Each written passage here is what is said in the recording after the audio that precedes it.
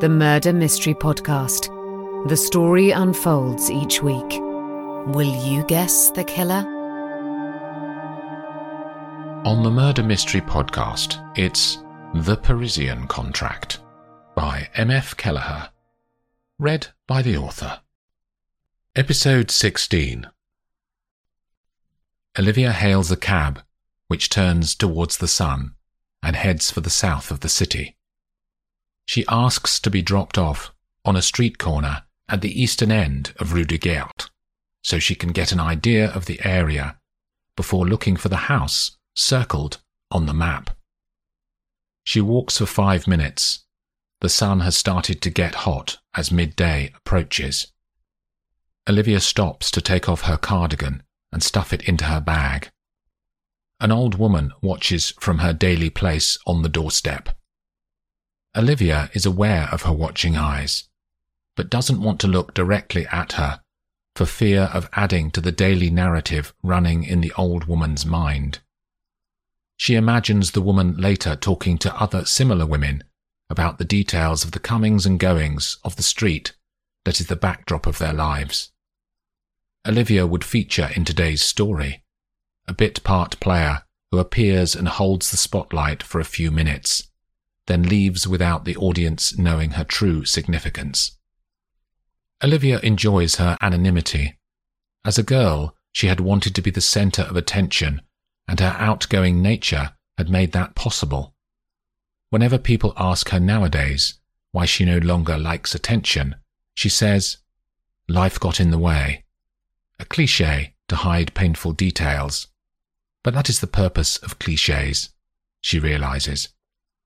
She interrogates her phone to find the picture of the hand-drawn street map of Rue de Guert. She walks awkwardly along the length of the road, part looking at her screen and part looking up to get her bearings. There is no house where the ring is centered on the map. She re-walks her route, this time being more careful on details. There's a slight bend in the road on the map, and she places that curve on the street in real life to match the paper and the roadway. There are 6 large houses on the curve, each set back with long front gardens that spread from the pavement edge to the large windows that run along the front of the identical buildings.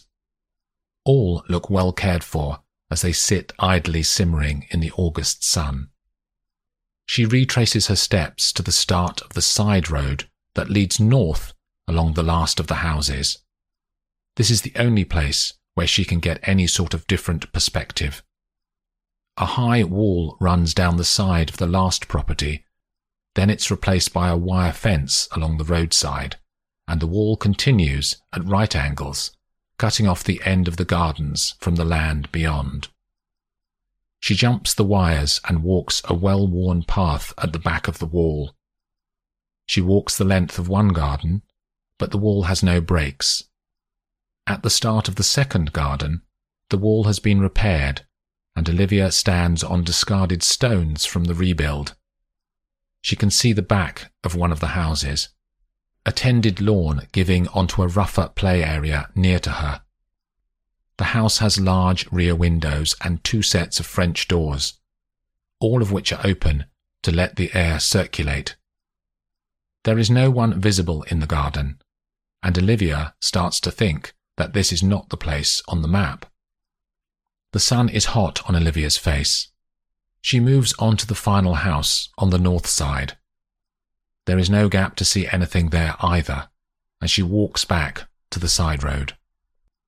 The 3 houses on the south side of Rue de Guert are identical to those opposite, but there is no access road to reach the rear of the properties. Olivia walks back, past the watching woman, and cuts south along a narrow path that disappears into the woodland at the side of the road. The path goes due south, and Olivia cuts across into the undergrowth and skirts around to where she thinks the houses must be, before tracking back north towards her targets. The trees get denser as she walks, and eventually she is pushing through branches and stepping over fallen bracken beneath her feet. She can see the roofs of the houses 50 yards away now, and makes the final plunge into the greenery before coming out into the open, right up against the back wall. It is 7 feet tall at this section, and she walks east to see if there are any gaps in the structure to get any sort of insight into life within the properties or their gardens. She reaches the far end of the wall without any joy. She walks back and arrives at the final house. The wall there, too, has had some repairs which provide a big enough gap for her to see something. She watches for 5 minutes, but there is nothing of consequence moving. The place is identical to the house she saw on the other side of the road. If Camille is in one of these houses, Olivia will need a plan to get closer in. She can't think immediately how that could be possible without police presence and, given Jean-Luc's dislike of their involvement, she needs an alternative. Her summer dress flutters in the disturbed air. It is green and tan, matching the trees behind her and the soil beneath her feet. She is getting hungry, as she only had croissant while overlooking the Malneath house this morning. She makes her way back to the road and calls a taxi on her phone app.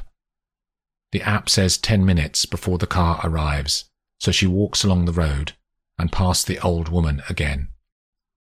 Her taxi pulls up exactly on time. She gets in, frustrated that she hasn't managed to find any more information that will help find Camille. The car pulls away and approaches a narrow part of the roadway. Another car is driving fast towards them, and her driver is forced to pull over, much to his displeasure. The other vehicle speeds towards them through the narrow section and within inches of their wing mirror. Her driver leans out and shouts at the other car. The vehicle is another taxi. As it squeezes past, Olivia looks across at the fracas and the passing vehicle. Behind the driver, sitting looking at a file of papers, is Constance Marchand. The evening light cuts yellow across the grey steel kitchen, bringing life to the starkness of the place. 3 blue square frames of modern art hang along the eastern side, and a huge vase of pink peonies dominates the centre window that overlooks the garden. Sophie pours out another glass of Saint-Emilion and raises it to her mouth, creating wetness on her lips that matches the tears on her lashes. She leans against the work surface and realizes that she feels more tired now than she has ever felt. She thinks about her life. She is proud of her achievements and would never have dreamed that Les Fleurs de Camille would be so successful. When she started, it was a single shop in Rue Coquillière, in one of the beautiful squares that sit north of the Louvre. Her first day had been nerve-wracking. No one had come to the shop for 2 hours. Her first customer had been a young man looking for a bouquet for his almost girlfriend. He told her about the girl and how he hoped it would all work out. She knew from that moment that flowers are a medium of communication, not just beautiful ornaments for imperfect lives. The raw silence is broken by the trivial sound of Jean-Luc's key in the door, and her body stiffens without her planning it. He puts his case on the side table, gets a newspaper out of it, walks into the kitchen and kisses her on the cheek. She is motionless. "Here, darling," he says quietly. He gets a glass from the cupboard and pours himself wine from the bottle by her hand. "Good day?" He doesn't wait for an answer and sits on one of the 2 pale, identical sofas that stand to one side of the room. He starts to read his paper. She says nothing. After finishing the first news story, he looks up at her. "Soph? All right?" She turns her eyes to his. "When were you going to tell me?"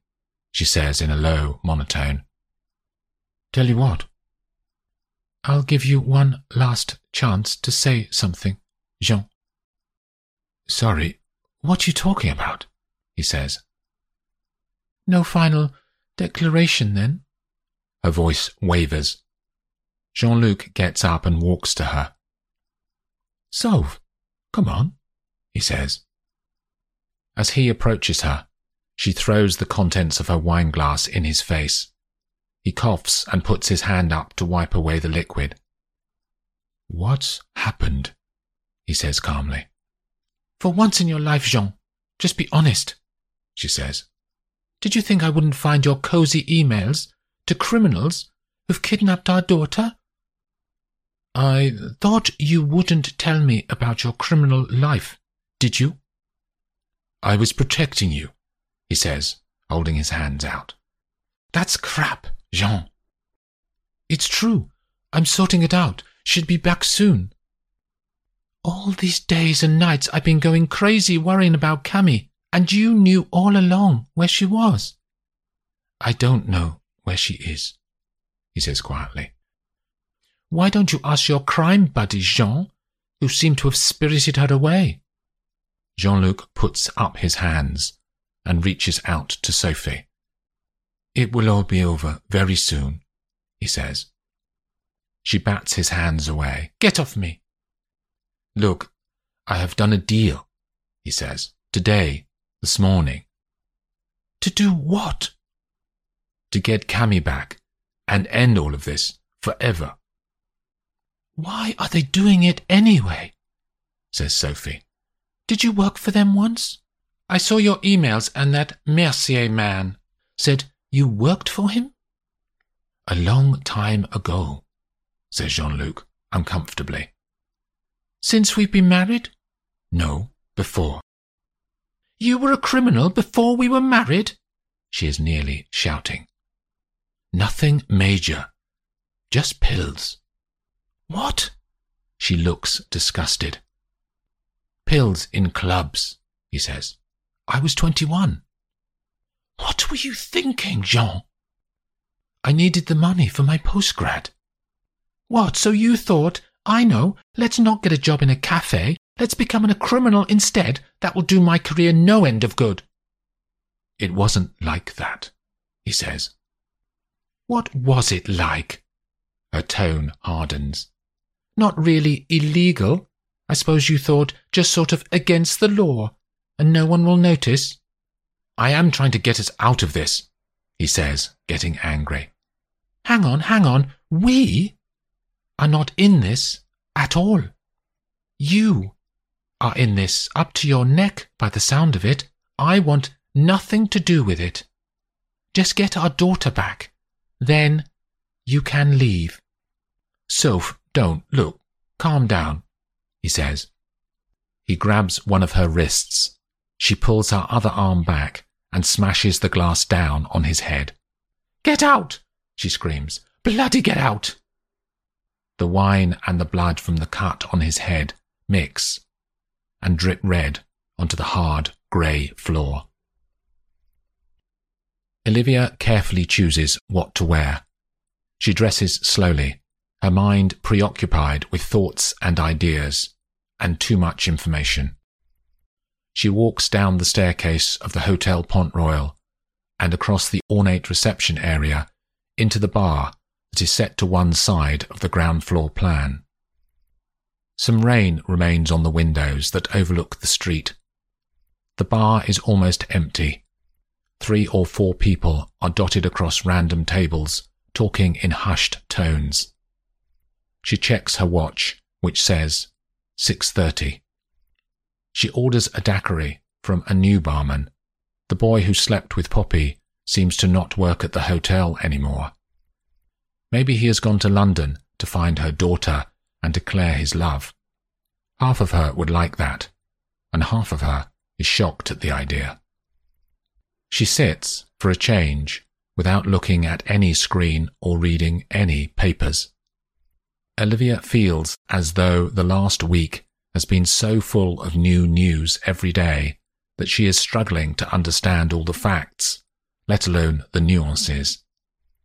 It is easier when she represents clients in court in America, as at least all the information is presented to her in big ring binders on day one. All the facts in one place, all written down. Her only role then is to read it all, decide which facts to talk about in court, and present a heartfelt, compassionate speech to the judge the next day. She is good at that, and she knows it. Chris is 10 minutes late. She looks up, and he is in the doorway. Still dirty, still with one shoe kept on with string, and now he is bedraggled too from the end of the rain that has just fallen. He walks nervously across the floor to her. "Drink?" she says. "Yeah." She raises her hand and a waiter takes the order. "How are you?" she says coolly. "Tired," says her brother. "You got the cash?" "Let's have a drink first," she says. The waiter brings Chris a beer, and he gulps down nearly all of it. Olivia watches him drink, her heart beating out a sorrowful rhythm. "Where are you going to go?" she asks. "Not sure." "Any changes of heart?" "If you mean giving myself up, then no, of course not." "What do you think's going to happen, Chris?" "What do you mean?" "What sort of life are you going to have?" "Same as before, you know. I can get a gig, DJing in clubs in the Far East." She takes a sip of her drink. "What happened, Christopher? What happened to that young man with his dreams?" "I'm living those dreams, Ollie. Everything's going to work out. That's rubbish, and you know it." "Why not, though?" he says. "Because even though you have lived on the border of illegal for years, this is different." "But lawyers can get anyone off nowadays, can't they?" he says. "No. That's what you do for a living, Ollie, isn't it?